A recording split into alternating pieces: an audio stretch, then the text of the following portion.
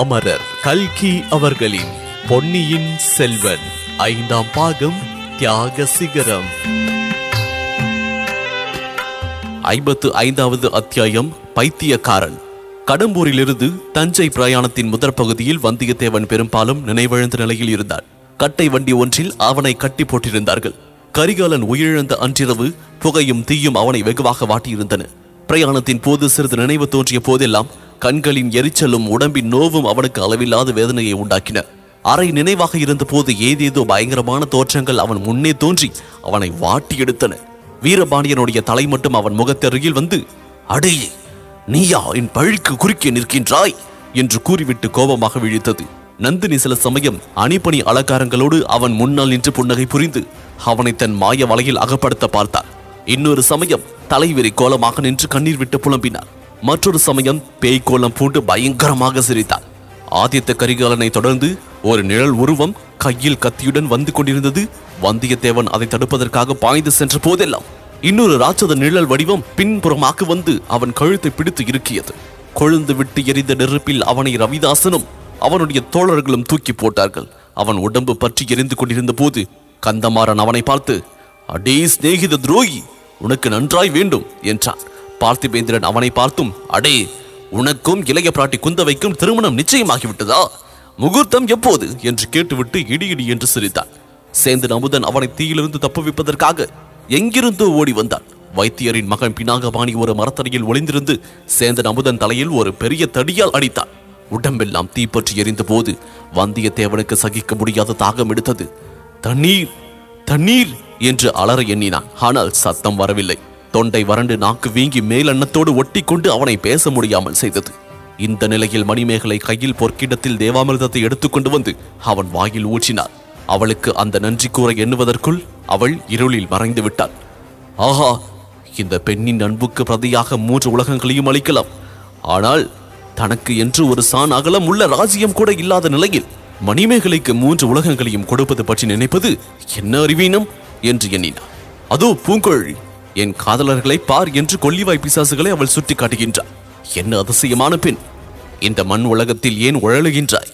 பொன் உலகத்திற்கு உன்னை அழைத்து செல்கின்றேன் பார் என்று கூறுகின்றாள். பொன்னியின் செல்வன் உள்ள உலகத்தை தானே சொல்கின்றாய் என்கின்றான் வந்தியத்தேவன். உடனே நாலாபுறத்திலிருந்தும் கொல்லிவாய் பிசாசுகள் வந்து அவனை சூழ்ந்து கொள்கின்றன. வந்தியத்தேவன் பீதி அடைந்து கண்களை மூடிக்கொள்கின்றான். பிசாசுகள் அவனை கட்டி தூக்கி கொண்டு போய் கோடிக்கரையின் மணல் மேட்டில் மேடேறி கீழே உருட்டி விடுகின்றன. வந்தியத்தேவன் திடுக்கிட்டு கண்விழித்து பார்க்கின்றான். கையில் தீவர்த்திகளை பிடித்த காவல் வீரர்கள் இவனை ஒரு படகில் ஏற்றியிருக்கின்றார்கள் என்று தெரிந்து கொள்கின்றான். இது என்ன நதியோ தெரியவில்லை. கொள்ளிடம் அல்லது காவேரி அல்லது குடமுரட்டி ஆறாக இருக்கலாம். இதற்குள் மறுபடியும் இருள் வந்து கவிந்து அவன் அறிவை மறைத்துக் கொள்கின்றது. இப்படி எத்தனையோ விதமான அனுபவங்களுக்கு பிறகு திடீரென்று 7 கடலும் கொந்தளித்து பொங்குவது போன்ற சத்தம் கேட்கின்றது. அவன் மேலே ஒரு பெரிய அலை வந்து மோதி அவனை மூழ்கடிக்கின்றது. இப்போது வந்தியத்தேவன் பூரண பிரஞை வந்தவனாக கண்விழித்து பார்க்கின்றான். எதிரே சற்று தூரத்தில் தஞ்சாவூர் கோட்டை வாசல் தெரிகின்றது. அவன் கட்டுண்டு கிடந்த கட்டை வண்டிக்கு முன்னாலும் பின்னாலும் 4 புறங்களிலும் ஜன சமுத்திரமாக காட்சியளிப்பதை காண்கின்றான். அத்தனை பேரும் சேர்ந்து ஓலமிடும் ஓசைதான் 7 கடலும் பொங்குவது போன்ற சத்தமாக தனக்கு கேட்டது என்று அறிகின்றான். ஆதித்த கரிகாலரின் கடைசி ஊர்வலம் தஞ்சை கோட்டையை நெருங்கிவிட்டபடியால் தான் அவ்வளவு கூட்டம் என்று தெரிந்து கொள்கின்றான். சிறிது நேரத்திற்கெல்லாம் அத்தனை கூட்டமும் அவிடம் விட்டு அகன்று சென்று விட்டது. அவனும் சம்புவரையரும் மட்டும் காவலர்கள் சிலர் புடைசூழ தஞ்சை கோட்டைக்குள் அழைத்து செல்லப்படுகின்றார்கள். ஆஹா, அந்த மகாவீரரின் இறுதி கிரியைகள் நடக்கும் போது அவருடைய அந்தரங்கத்திற்குரிய தோழனாக இருந்த தனக்கு அருகில் இருக்கவும் இயலாமல் போயிற்று. அவனுடைய துர்தஷ்டம் இது மட்டும் தானா? கடைசி வரையில் அவருடைய உயிருக்கு ஆபத்து வராமல் பாதுகாக்க எவ்வளவோ முயற்சி எடுத்து தோல்வி அடைந்ததன் பேரில் அவரை கொன்றதாக குற்றம் சுமத்தி இருக்கின்றார்கள். அவருடைய திருமேனி கடம்பூர் மாளிகையில் பிடித்த தீயிலேயே எரிந்து போகாமல் இத்தகைய மகாவீரனுக்குரிய மரியாதைகளை பெருந்திரளான மக்கள் செய்வது சாத்தியமாகும்படி செய்தவன் அவன். அப்படிப்பட்ட தன்னை இப்போது கொலைக்காரர்களையும் சதிகாரர்களையும் அடைக்கும் பாதாள சிறைக்கு கொண்டு போகின்றார்கள். கொண்டு போனால் என்ன? சீக்கிரத்திலேயே தன்னை பற்றி இளைய பிராட்டியும் பொன்னியின் செல்வரும் விசாரிப்பார்கள். விசாரித்து தான் சிறையில் அடைக்கப்பட்டது தெரிந்ததும் பதபதைப்பார்கள். உடனே சிறையின் சாவியை எடுத்துக்கொண்டு ஓடி வருவார்கள். தன்னை விடுதலை செய்வார்கள். கரிகாலரின் உயிரை தன்னால் காப்பாற்ற முடியாமல் போனதிலும் அவருக்காக தான் செய்த முயற்சிகளை எல்லாம் அறிந்து பாராட்டுவார்கள். ஆனால் உண்மையாகவே பாராட்டுவார்களா? தன்னுடைய ஞாபகம் அவர்களுக்கு இருக்குமா? சகோதரனை பறிகொடுத்தவர்கள் அந்த துக்கத்தில் மற்றதையெல்லாம் மறந்துவிட மாட்டார்களா? தான் குற்றவாளி இல்லை என்று சொன்னால் தான் நம்புவார்களா? நம்பினாலும் முன்பு போல் தன் பேரில் நட்புரிமை பாராட்டுவார்களா? தங்க நாணய தொழிற்சாலையின் வழியாக அவனை பாதாள சிறைக்கு கொண்டு போன போது அவனுடைய நம்பிக்கை வர குறைந்து கொண்டே வந்தது. அந்த தொழிற்சாலையை சின்ன பழுவட்டரையர் சற்று முன்னதாகவே மூடிவிட்டார். அந்த வழியில் அப்போது ஆங்காங்கே சில வீரர்கள் மட்டும் இருந்தார்கள். அவர்கள் பனைமறை சின்னம் பொறித்த பட்டயங்களை பூண்டிருக்கவில்லை. கொடும்பாலூர் வேளார் பழைய சிறை காவலர்களை எல்லாம் அனுப்பிவிட்டு தம்முடைய ஆட்களை அங்கேயே காவலுக்கு போட்டிருந்தார். புதிதாக சிறைக்கு வந்த இருவரையும் அவர்கள் வெறிக்க பார்த்தார்கள். ஒருவரோடு ஒருவர், இவன் தான் கடம்பூர் சம்புவரையன், இவன் வானர் குலத்து வந்தியத்தேவன், இளவரசரை கொண்ட சண்டாளர்கள் என்று பேசிக் கொண்டது வந்தியத்தேவன் காதில் விழுந்தது. புலிக்கூண்டுகள் இருந்த அறை வழியாக அவர்களை அழைத்து சென்ற போது சோழர் குல மன்னர்களின் மரக்கருணைக்கு அவை சின்னங்களாக தோன்றின. மறுபடியும் கீழறங்கிய படிகள் வழியாக அழைத்து சென்ற போது வந்தியத்தேவனை ஒரு தனி அறையில் அடைத்து பூட்டிவிட்டு காவலர்கள் சென்றார்கள். அவனுடைய நம்பிக்கை முழுவதும் போய்விட்டது. அங்கிருந்து தான் விடுதலையாக போவதில்லை என்றும், உயிர் போன பிறகுதான் தன் உடலை ஒருவேளை அங்கிருந்து அப்புறப்படுத்துவார்கள் என்று எண்ணிக்கொண்டார். சின்ன பழுவேட்டரையருக்கு முன்னமேயே தன் பேரில் சந்தேகம், பார்த்திபேந்திரனுக்கோ தன் பேரில் ஒரே துவேஷம். கிழவன் மலையமானுக்கு பார்த்திபேந்திரன் பேச்சில் தான் நம்பிக்கை. பழுவேட்டரையர்கள் பரிந்து பேசி சம்புவரையர் பேரில் குற்றமில்லை என்று சீக்கிரத்தில் விடுதலை செய்து விடுவார்கள். தன்னை விடுதலை செய்வதற்கு யார் சிரத்தை எடுத்துக் கொள்ளப் போகின்றார்கள்? ஒருவரும் இல்லை. தன் பேரில் கொலை குற்றமே சாட்டி விடுவார்கள். குற்றம் சாட்டி பகிரங்கமாக விசாரணை செய்வார்களா? விசாரித்தால் ஒருவேளை அவன் உண்மையை எடுத்து சொல்லி பார்க்கலாம். இல்லை, விசாரணையே செய்ய மாட்டார்கள். விசாரணை நடத்தினால் நந்தினியை பற்றியும் ரவிதாசன் கூட்டத்தை பற்றியும் உண்மை வெளியாக வேண்டியிருக்கலாம். அதையெல்லாம் யாரும் விரும்ப மாட்டார்கள். தன்னை அச்சிறையிலேயே கிடந்து சாகும்படி விட்டு விடுவார்கள். அல்லது விசாரணை ஒன்றுமின்றி கரிகாலரை கொன்றவன் என்பதாக தீர்மானித்து நற்சாந்தியில் கொண்டு போய் கழுமரத்தில் ஏற்றி விடுவார்கள். தெய்வமே, முதலில் தஞ்சைக்கு புறப்பட்டு வந்த போது அவன் உள்ளத்தில் பொங்கிக் கொண்டிருந்த உற்சாகம் என்னவெல்லாம் பகற்கனவு கண்டு கொண்டிருந்தான். முக்கியமாக குடந்தை ஜோதிடர் வீட்டில் இளைய பிராட்டி குந்தவையையும் வானத்தையையும் சந்தித்ததிலிருந்து அவன் எப்படிப்பட்ட குதூகல கடலில் மிதந்து கொண்டு இந்த தஞ்சைக்கு வந்தான். அப்போது சின்ன பழுவேட்டரையர் தன்னை ஒற்றன் என்று சந்தேகித்து பாதாள சிறையில் அடைத்து விடுவாரோ என்று அவன் அஞ்சியதுண்டு. அது இப்போது வேறு விதத்தில் உண்மையாகிவிட்டதே. வானவெளியில் உல்லாசமாக திரிந்து பறக்கும் பறவையை போல் வாழ்க்கை நடத்தி கொண்டிருந்த தன்னை இந்த இருளடைந்த அறையில் பூட்டிவிட்டார்களே. இதில் தன்னால் எத்தனை காலம் இருக்க முடியும்? முடியாது.